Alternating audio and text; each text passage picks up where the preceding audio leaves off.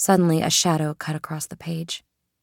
Christopher looked up and saw it drifting overhead, blocking out the light. It was the cloud face, as big as the sky. Christopher closed the book. The birds went silent, and the air got chilly, even for September. He looked around to see if anyone was watching, but the security guard was still nowhere to be seen. So Christopher turned back to the cloud face. "Hello? Can you hear me?" he asked. There was a low rumble in the distance, a thunderclap. Christopher knew it could be a coincidence.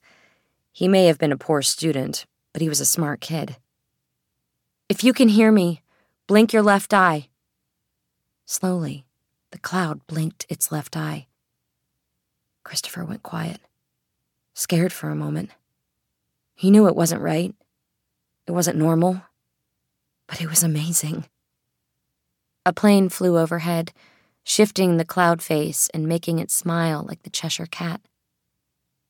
"Can you make it rain when I ask you to?" Before he got out the last word, sheets of rain began to pour over the parking lot. "And make it stop?" The rain stopped. Christopher smiled. He thought it was funny.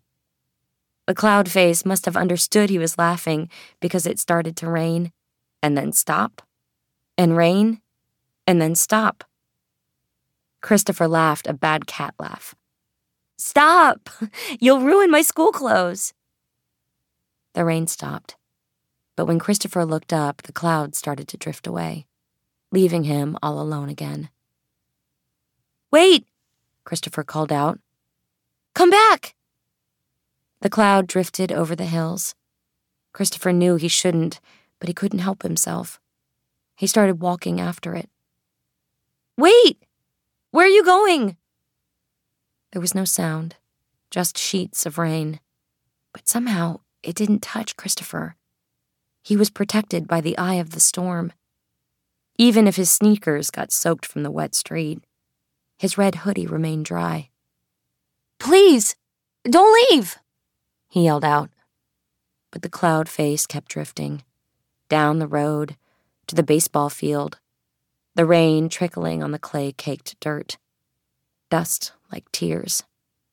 Down the highway where cars honked and skidded in the rain, into another neighborhood with streets and houses he didn't recognize. Hayes Road, Casa, Monterey. The cloud face drifted over a fence and above a grass field. Christopher finally stopped at a large metal sign on the fence near a streetlight.